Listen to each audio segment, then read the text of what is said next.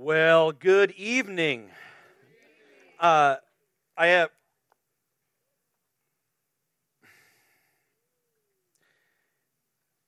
sometimes, and maybe some of you are like this as well.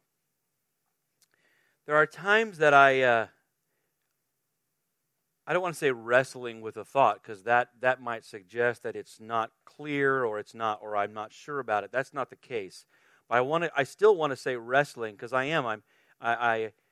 There's a thought that's not brand new, but I'm wrestling with it. I suppose the image is like Jacob. Why was he wrestling with that guy? That wrestling has a transformative effect on me, on us. When there's a thought or an idea in the Scripture that it's clear as it is. It's just black and white and red. It's quite clear. And yet there's just, I don't know how else to say, there's something more to it. And so I keep saying things and repeating things about it and meditating on it and thinking, And I'm challenging, a little bit challenging, I think. We all have presuppositions. And even if we don't think that we do, we do. We have quiet assumptions that become almost factual in our subconscious about life, about doctrine. And I think, wait a minute. I don't even realize I think a certain way until that way is challenged by a new thing. I hope that makes sense. So, if we haven't started tonight, Jeremy, wherever you went younger, we'll start. Tonight, if there's a title, and there is, the title tonight, Jeremy likes to give a title so we can put it on the thing. It's Jesus the Baptizer. Okay, so let's say Jesus the Baptizer. And that's an intentional statement because of, as compared to John the Baptist. Here's the title is, again, Jesus the Baptizer. The thesis is what we have said for the last 2 Sunday mornings. I've said it in a sentence at least a couple of times because we've seen it in our Sunday morning study. But following Jesus, or being his disciple, is only possible with vital contact with the Spirit. Jesus brings his followers into vital contact. I even like that phrase because it's a new phrase. It helps me think out. It helps me avoid my typical frames of reference that I tend to compartmentalize and then dismiss things quickly. If I were to say Jesus wants me to be baptized in the Spirit, I find that my frame of reference goes, oh yes, Acts 2, yes, I speak in tongues, done and done, compartmentalized. Yep, next, I move on. I am no longer cognitively, affectively, spiritually engaged in that concept because I filed it away. Got it, check, noted, done. So as I'm journaling and writing and preparing for Sundays, I see what we see in Matthew in this phrase. Jesus brings his followers into vital, that's life-giving, transformative, energizing, to vital, and vital also means absolutely necessary, contact with the Holy Spirit.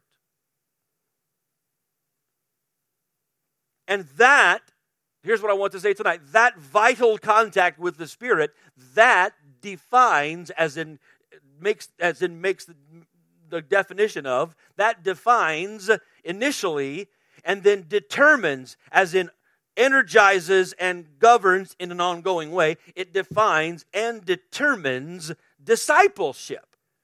And I like to think that way because I know what discipleship is. As I've said it a few times in a few different rooms, honestly, by the end of tonight, I will have taught for 18 hours this week, so I forget where I am. Or who I've said what to. And that's true, a lot of things. But discipleship, where's Pastor Jim? We know what discipleship means. That means I've memorized some scripture, I've gone to a 6-week class, and probably promised that I've picked up 1 to 3 spiritual disciplines. I'm a disciple, congratulate me, right? Ta-da, you're a disciple. But that's not it. It's not reduced to some memorization of something. It's not cognitive. It's not the accumulation of data or even the acquisition of certain habits. That's not discipleship. When I look here, I see that discipleship is actually determined by, and then it's defined and then determined by this vital contact with the Spirit. Which means a fresh challenge then is to say again that to refer to Jesus baptizing us in the Spirit it cannot be relegated to a denominational motif. It cannot say, well, that's and somebody say, what does it say? Our distinctive doctrine. Well, it's not our distinctive doctrine. It's a matter of discipleship. It's vital. So now that I'm making the argument, but I'm feeling like either the wall in the room or I don't understand. Let me just walk you through the scriptures so that hopefully you can feel as stimulated as me. Is that all right? Okay. So here we go. Everybody say Jesus the baptizer. At least you know where I'm going tonight. Where we're going tonight is to take a look-see at the significance of Jesus bringing us into vital contact with the Spirit. And is that for me? Aren't you thoughtful? Super nice guy. Aren't you something else that I have? Why, thank you. I apparently was too mellow, and so he feels I need more coffee. You seem a little subdued, Dad. Let me get you some coffee. All right. So our passage is on these Sunday mornings. Let's start with the book of Matthew. Here's the deal. Here's in the book of Matthew how Jesus is introduced by John the Baptist. It's starting in Matthew 3 and verse 11. We've known this. This is 2 Sundays ago. As for me, I baptize you with water for repentance. So John is setting up hermeneutically. We would look at this in this hermeneutical little analysis and see that what John is doing is he's going to prove a point or demonstrate a point by way of comparison and contrast. So we need to pay attention. Everybody say pay attention. We need to pay attention on what is he comparing and the contrasting. What is the same? What is different? This will tell us something that he is trying to tell us. Okay, so here he said, as for me, so John, I baptize with water. I, John, baptize with water. What do we call that guy? Say it again. Why do we call him John the Baptist? Because he baptized people in water. That's what he did. I baptize with water, but he who is coming after me is mightier than I, and I am not fit to remove his sandals. He will baptize. So now we have another person doing the same activity. He will baptize you with the Holy Spirit. And we talked about Holy Spirit and fire, how I believe those are two eschatological directions. Okay, but I baptize you with water, and they're nodding their head. Oh, we get it. We come to you, we actually lean into your hands, and you lower us down into water. And that's something, it's a confession, it's a rite of passage. We talked about all of what that means. We understand that it's more symbolism. But the one who is coming, he's going to do that with the Holy Spirit. Could you, and I'm getting ahead of myself because I'm too excited, so I'll say it and then we'll come back and say it again. Would it make sense? How many of us are fairly familiar with John the Baptist by now? Okay, we know him because we know his name. If I said John the Baptist, we know that guy. If I said to you, yeah, I'm a follower, I'm a disciple of John the Baptist. I have his merch and his books and stuff, right? I'm a follower of John the Baptist. And you said to me, so you've been in the water. And I said, no. No, it's not for me. And so I figure that's kind of for other people. I'm not sure it's for me. I'm not sure I'm into that. I mean, I like to follow him, but I'm not going to do the water. You'd say, well, you're not. I think you're missing the point of John the Baptist. I think you're missing the whole point. How can you say you follow him, but you don't do the water? No, I don't. I know some people who go in the water, and I like them. They're a little weird, but I don't do the water. Well, then what are you doing? Oh, I just like his words. I like to listen to him talk about being baptized in water. Good word, John. Preach that. Water. I'll stay back here. That would be the opposite. That you're not are you following John? Are you following John? Absolutely not. You're not. It is John, the reception, the activity of being immersed in water is absolutely fundamental to John's ministry. Now, John said, in the same way. Now, I put those words in there, but again, what we see is that by using the comparison and contrast motif here, it means in the same way as that my whole ministry is defined by this. Someone else is coming, and his whole ministry, what he's come to do is this. So just like to know me would be to submit to my this, to know him, to start following him. Just to follow him, the definition of following him is to yield to his baptism. So it cannot be a doctrinal distinctive or an elective. And it cannot be a style of church service. Back in the day, we don't do it anymore. Now everybody does. Everybody's cool. But back in the day, some of you know, I wasn't around. I didn't hear this stuff. But a little bit before my day, what defined Pentecostal was if there were drums on the platform. Or a guitar. I remember some of my professors at seminary joking about saying when they brought a guitar onto the thing, we don't believe in Pentecostals, a guitar, And they were talking about Jesus movement, charismatics.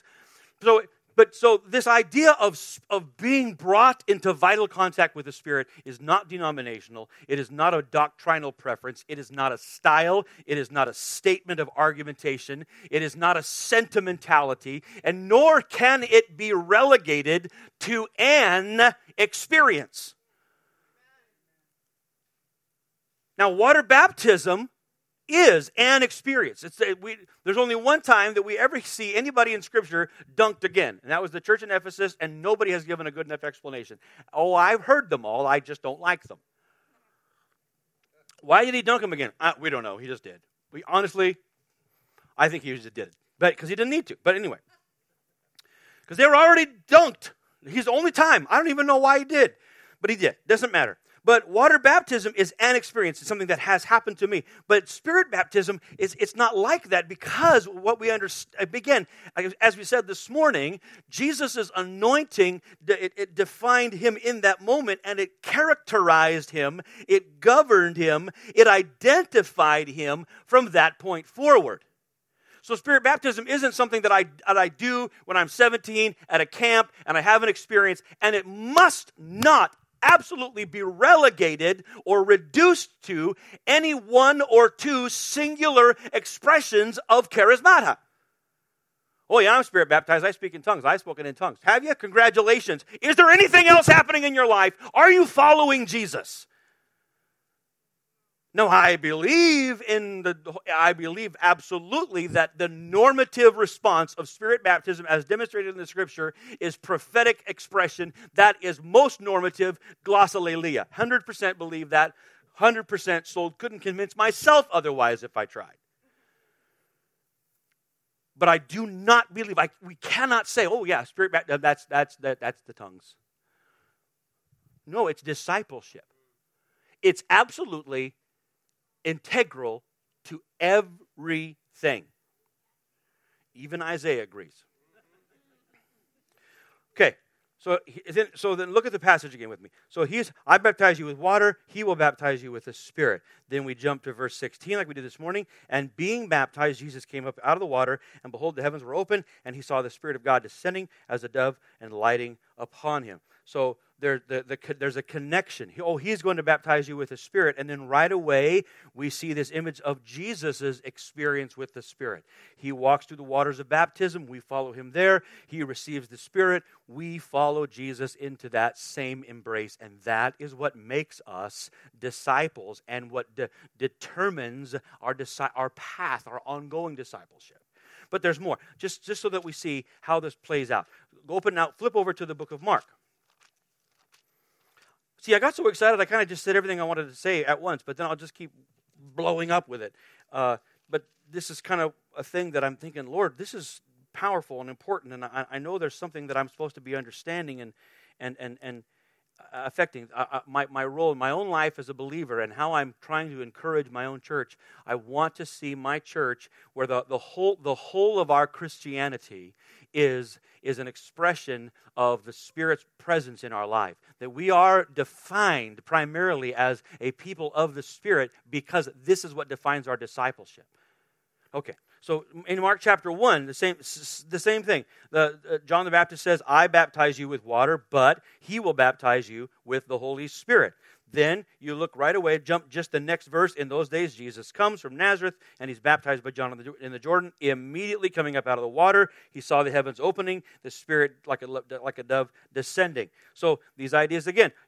John says one who's coming is going to baptize, and then we see Jesus baptized. The same thing again in Luke chapter 3 and verse 16 is the same story. Once again, that John the Baptist said, you understand me. He said, as for me, I baptize you with water, but one who is coming who is mightier than I'm not fit to untie the thong of his sandals. He will baptize you with the Holy Spirit and fire. I baptize water. That's what it means to be my disciple. That's what it means to know me. That's indicative, definitive, determinative to know me. And in the same way, it's indicative to know Jesus. Determinative and definitive and determinative to follow Jesus is to yield to his baptism. Jesus is the baptizer.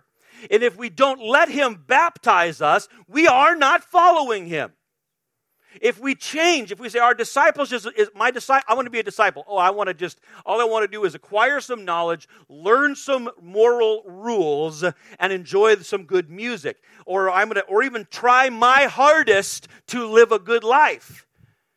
That's not discipleship. It's you trying hard.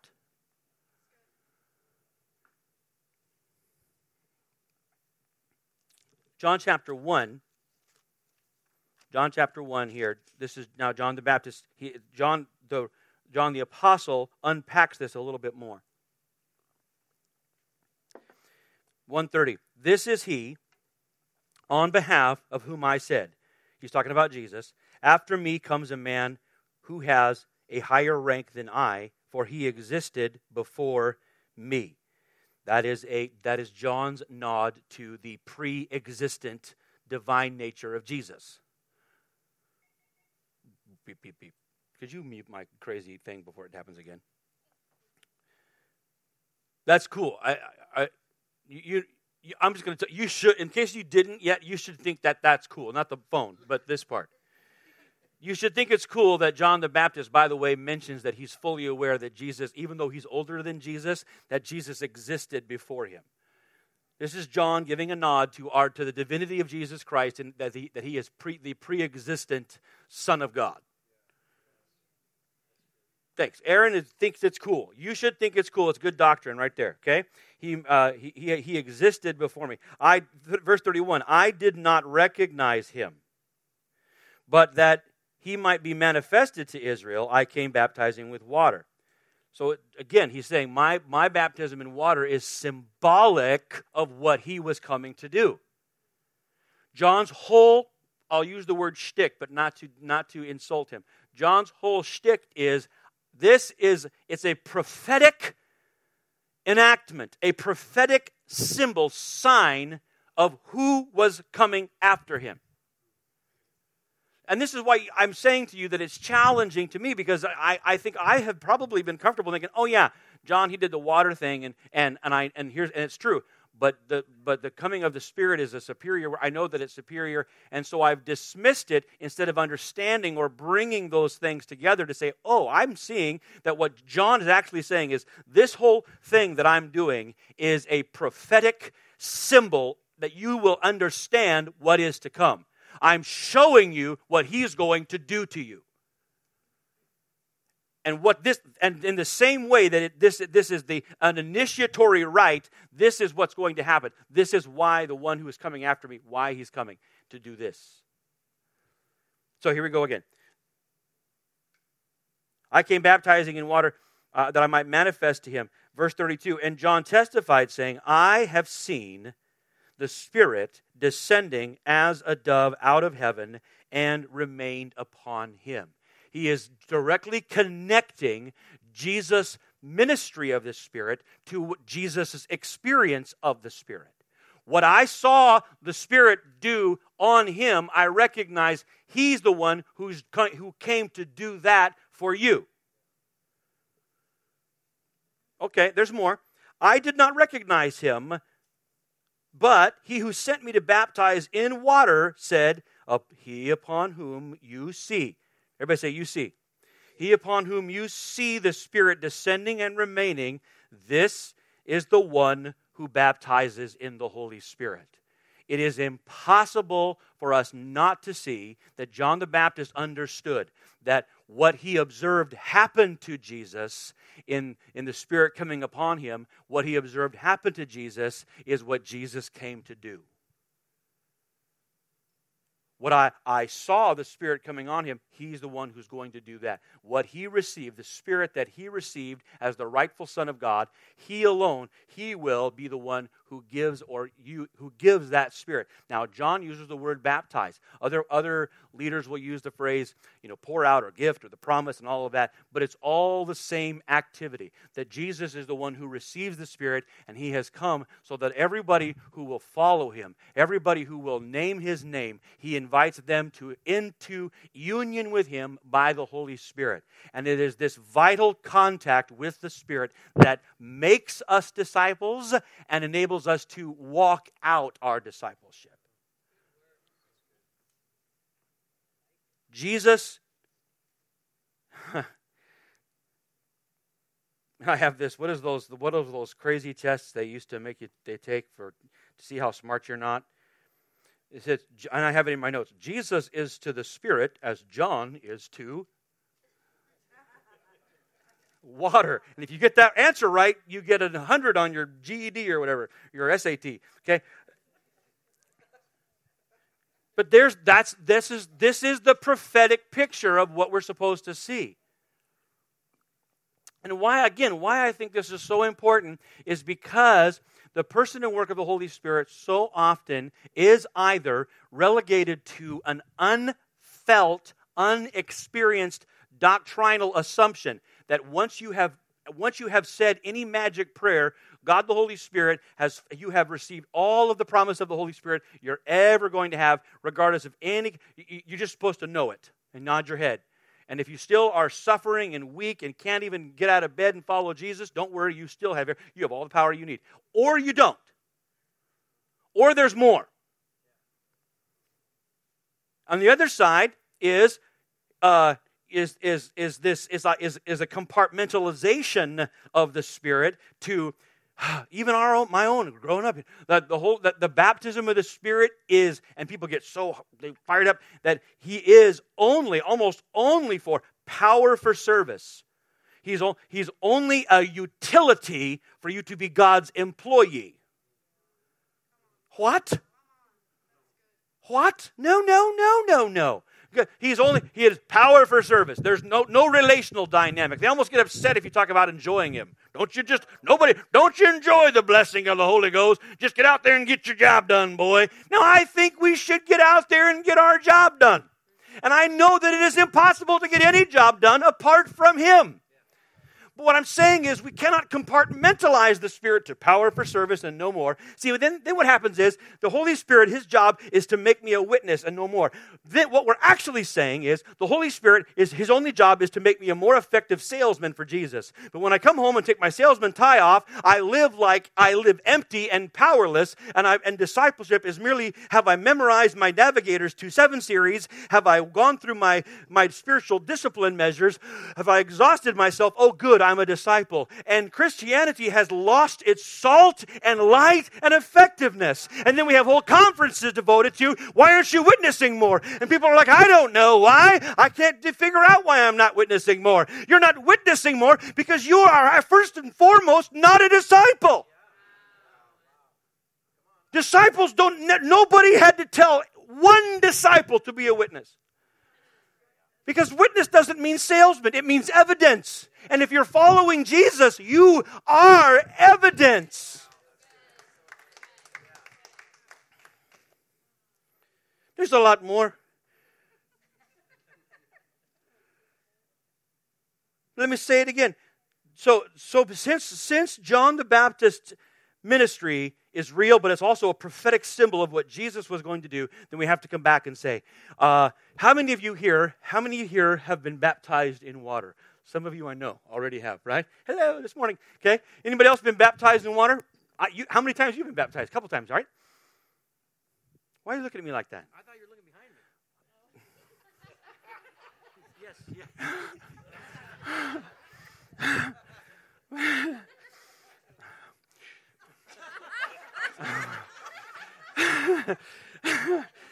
How many? You've been baptized? Twice. And I know why. Tell me about the second time. You remember it? Oh, yeah. Was it imaginary? No. Was it just a philosophical thing? What happened? It was real. What happened? Well, I went under. That's no more? Baptized. Yeah. Came out different. Yeah, well, you came over to my house. Oh, you want the story? Yeah, you got in my stay classy with a K, front yard, above ground pool on McGilvery. I did. Yeah. Kind of leaning to one side the pool was. We emptied it right after. Yeah, and then it was the end of summer, so it was really bad. Yeah. So what I'm saying is you remember it. Oh, I remember. You remember where it was. You remember the water. Yep. You remember getting wet. You sure? You remember getting the water on you and holding your breath. Anybody else got baptized in water? You remember? When did it happen? That don't matter. You remember getting wet? You sure? You got wet. Did you go down? Ray went down today, or Jay went down today. It looked like I might have waterboarded him. He was coughing a little bit. I was worried about that. I thought, you okay, bro? But he was just emotional, so that's good. Anybody else been baptized in water? Anybody remember it? So it was the thing you remember happening. It was a definite experience. John says, what I'm doing is a symbol, a prophetic symbol of what Jesus will do. And again, if what John did, water baptism, is something that we know has happened. No question.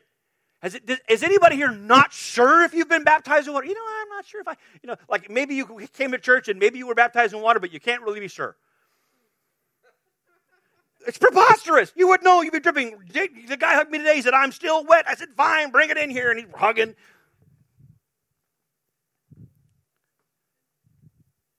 In the same way, this baptism that Jesus came to give is something that we must know it's happened.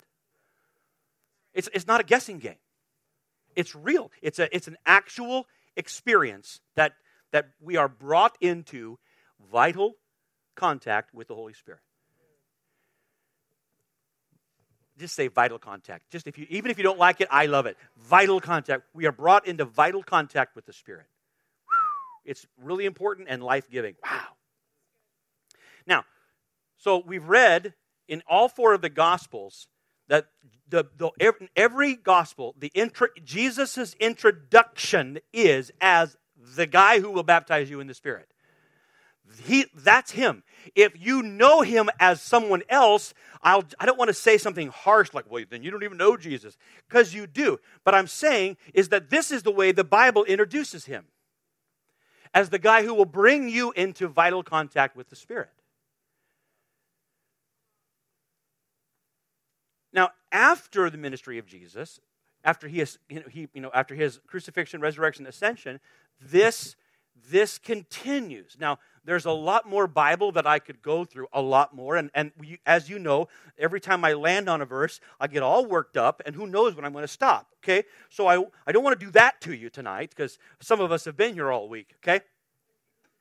Okay? But, so, you know this. I'm looking around where most of you at least know this, or you can write it down and look it up. So, Acts chapter 2, verse 38, Peter is answering, he is responding to the Jewish people that have gathered outside the upper room, and after declaring to them who Jesus is, and that they should know for certain that God has made this Jesus both Lord and Christ because of what they have seen, because of what they've seen and heard. That is the activity, the presence of the Holy Spirit on the church. The pneumatological phenomenon that was occurring in the upper room was evidence that what they were seeing and hearing was evidence that God had made Jesus both Lord and Christ. And when they heard that, the people were cut to the heart, and they said what? What must we do? And Peter's answer was, repent and be baptized that you might receive the gift of the Spirit. Not repent and be baptized and go to church, and then after a few years you go to a Bible camp, and then they'll introduce this subcategory, this elective class of Christianity for either the really excited, the weird, or the bored. Absolutely not. It was repent, believe, and this is the initiatory rite. This is the thing that Jesus has for you. The gift of the gift of the Spirit. I'm just going to talk to my mom. She's the only one who's with me. It's probably where I get all this. It's all her fault.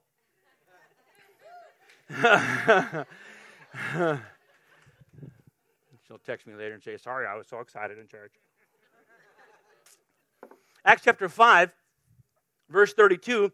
Once again, Peter is responding now to the council, to the Jewish council leaders, and they're questioning him about all of this. And he says it again, that Jesus Christ is alive, that he is Lord, he's raised from the dead, and that he is a witness of this. He said, we are witnesses of this. So is, everybody say, so is. You got to hear this. Hear this verse in the line of what we're talking about now. We are witnesses of this, and so is the Holy Spirit, whom God has given to those who obey him.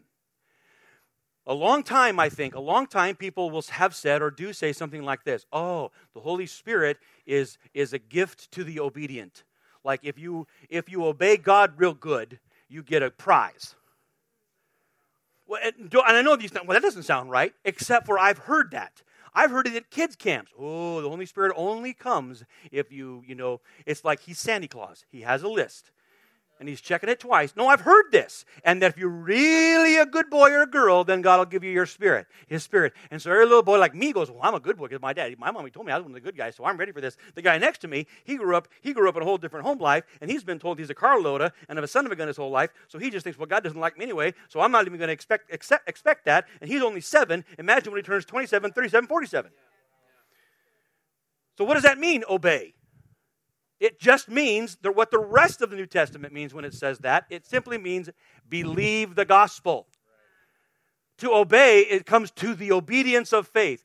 God gives the Spirit to those who obey him by believing upon the Lord Jesus Christ. That's the act of obedience that Peter's referencing. Not how well you have memorized your Bible or how often you've gone to church or whatever else. All those things are great. I want you to do all those things and do them well.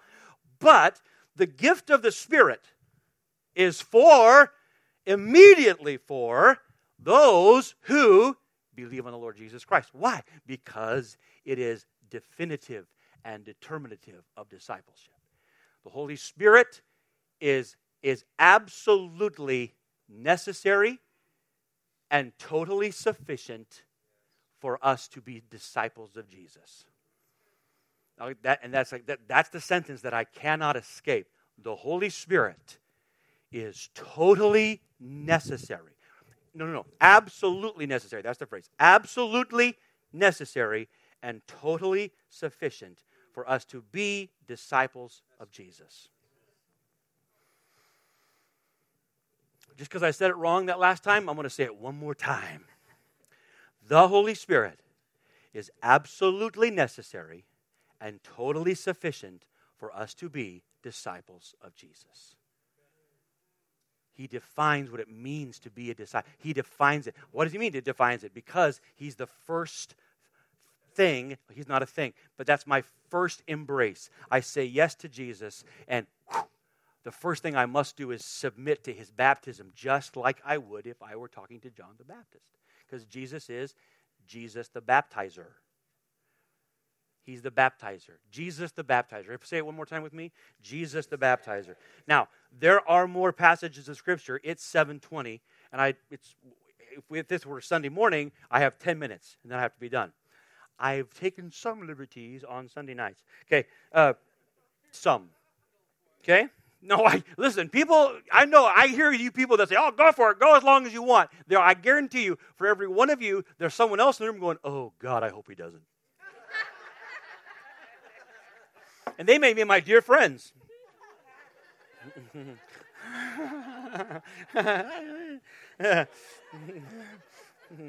Wrap it up, Dav. Camas is a long way away.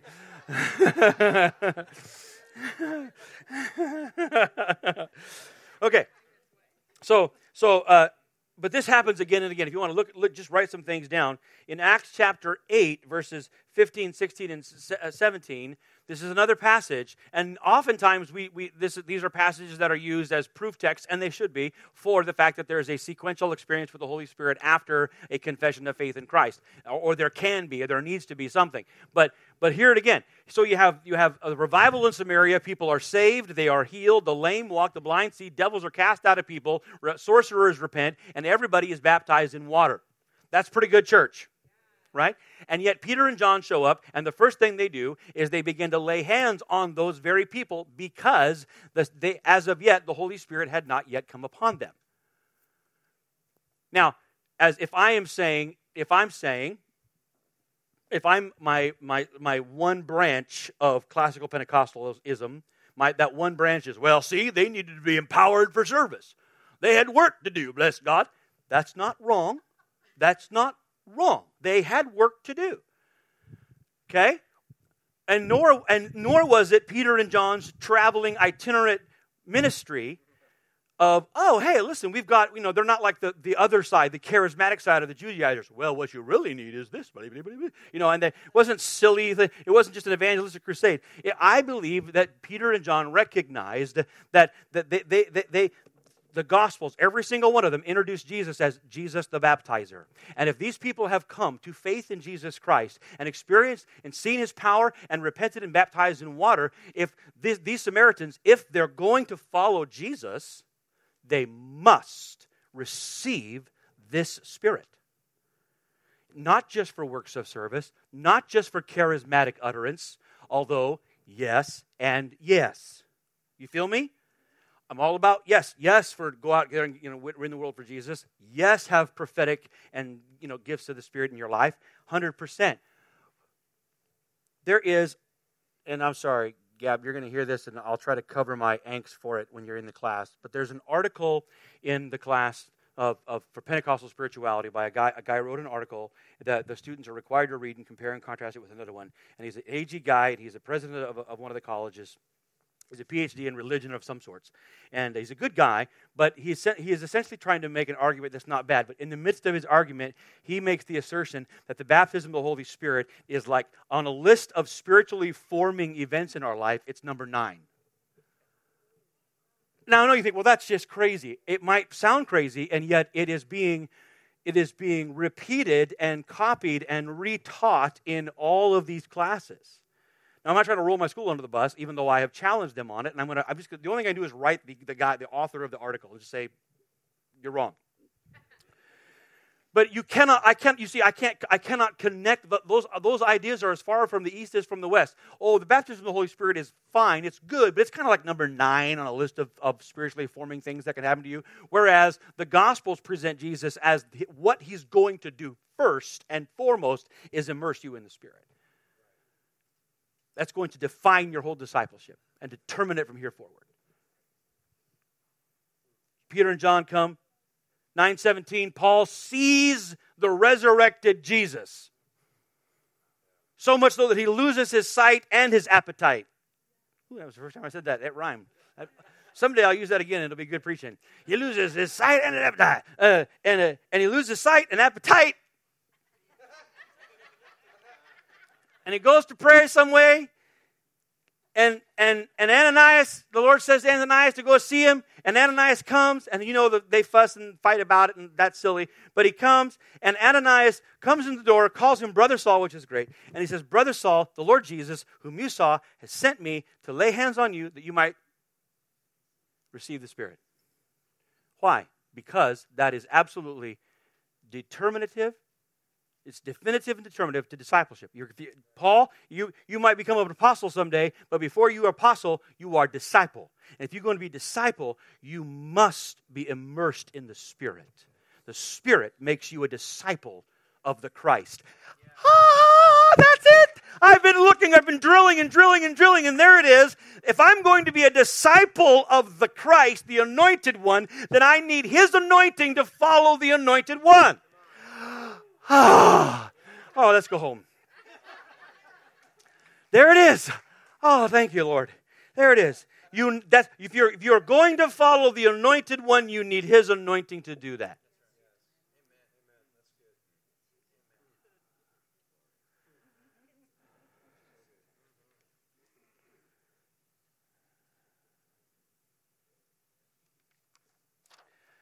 Wow, that was wonderful.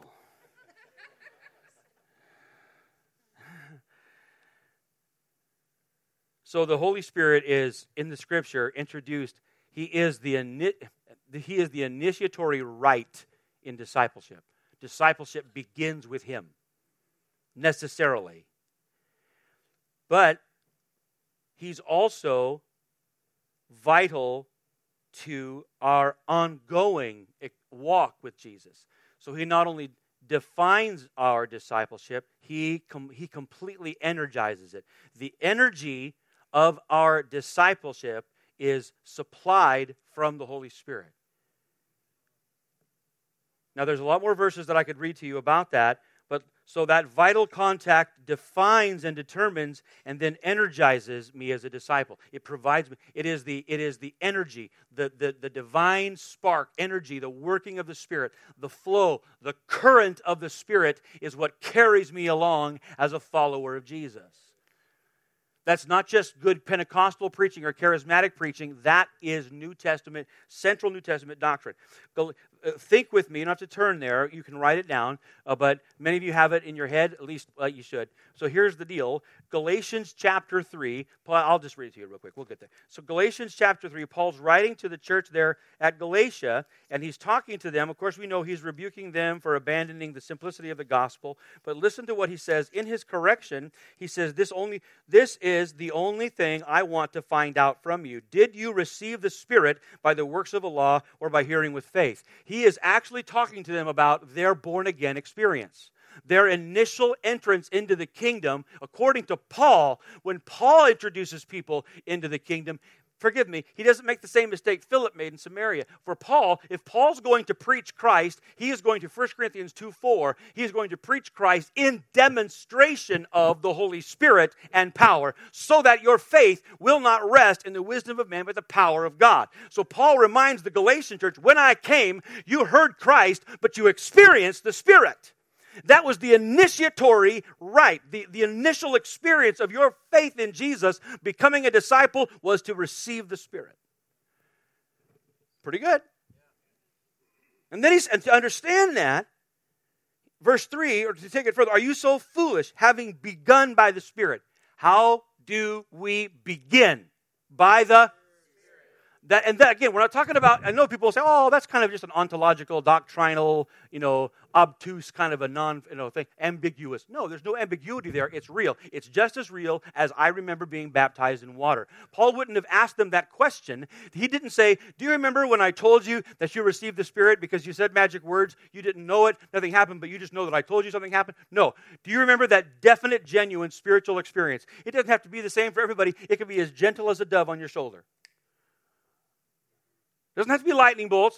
Don't just. Some people might, oh man, God touched me and I laid on the floor for 4 hours. Great. There's no prescription for how you respond to the Spirit, but His coming into you and upon you for discipleship is real.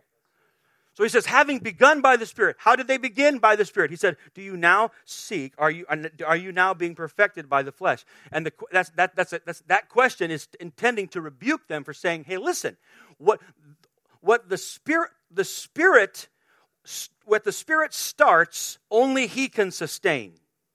And what He starts, He will sustain. And so what is begun by the Spirit must be perfected. It must keep on going by the Spirit. Keep on going. What's that sound like? What? I have no idea what just happened. But we got church Tourette's. Keep on going. Are you now going to keep on going? Galatians 5:16, just a few chapters later, Paul says, so I tell you, walk by the Spirit. The same Spirit that when you took your first step, is the same Spirit that guides you in every step. Walk by the Spirit, and you will not gratify the desires of the flesh. What's that look like? That sounds like living like a disciple of Jesus. Walk by the Spirit. Oh, and I'll live like Jesus and live for Jesus and not live by the gratification of the flesh. Romans 8. Therefore, there is no condemnation for those who are in Christ Jesus, who because the law of the Spirit of life has set you free from the law of sin and death. The Holy Spirit is the governing energy of discipleship, of following Jesus. Walk by the Spirit. Therefore, live by the Spirit. And if when the Holy Spirit controls your life, He'll produce these results. Galatians 5:22. Therefore, 5:22. Therefore, since we live by the Spirit, since He is our very life, let us also what? Keep in step with the Spirit.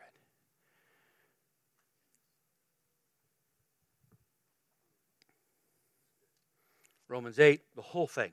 Whole thing. Just read it and go, yep. Spirit. 5:18, Ephesians 5:18 forward. Paul says, do not be drunk with wine. Here, this is discipleship. This is discipleship. This is following Jesus. Do not be drunk with wine, which will destroy your life, which in dissipation dissipation? It is bad. I read I guess why I got to stick with one translation because I get too many in my head. The New Living, I think New Living says that'll destroy your life. Do not get drunk with wine. There's that direction. Instead, go this direction. How? What's this direction called? Being filled with the Spirit. And then he says, singing psalms and giving thanks. He's talking about that there's all these participles that follow. But the truth is the rhythm of the passage actually is this: being filled with the Spirit, and that in psalms, hymns, spiritual songs, giving thanks to the Lord. Then it continues. The participles continue that tie right back to being filled. The participles are submitting to one another out of reverence for Christ. That's still an expression or a result of living under the Holy Spirit's power. Submitting is the participle that's connected to the main verb. You know that, okay? So submitting to one another. And then he continues and he explains family dynamics, work dynamics, all of that stuff. It's what he's describing is discipleship. And all of it is lived from the empowerment of the Spirit. So it's definitive. It defines my initial entrance into following Jesus, okay? And it's determinative. It determines my walk, my ongoing walk with Jesus. It's very exciting. So again, I've said this already too many times in Passion Leak, but I wrote this down. So here's what I said. So then, Spirit baptism is not an addendum for vocational aspects. It is not a denomination or a style. It is not merely about charismata, although, yes, I said, yeah, absolutely. We eagerly, to obey the Scriptures, we eagerly desire the manifestation of the Spirit. Good, thanks. I was looking for somebody to say that's in the Bible, and we talk about that. We eagerly desire His manifestation, His pneumatica, things of and pertaining to the Holy Spirit in our life. We eagerly desire the expression of the Spirit in our midst. That's part of being a part of following Jesus. Okay, Jesus was Strong's dad said Jesus was a charismatic prophet. That means that the Spirit baptism is also not elective. It is not just an experience for some. That means Spirit baptism is fundamental to discipleship. The Holy Spirit is absolutely necessary and totally sufficient to be Christ's disciple. To follow the Anointed One, I must walk in His anointing. So tonight, how did I go? How long did we go? A long time? Don't tell me. I told Aaron, I just have a few words. Don't worry about it.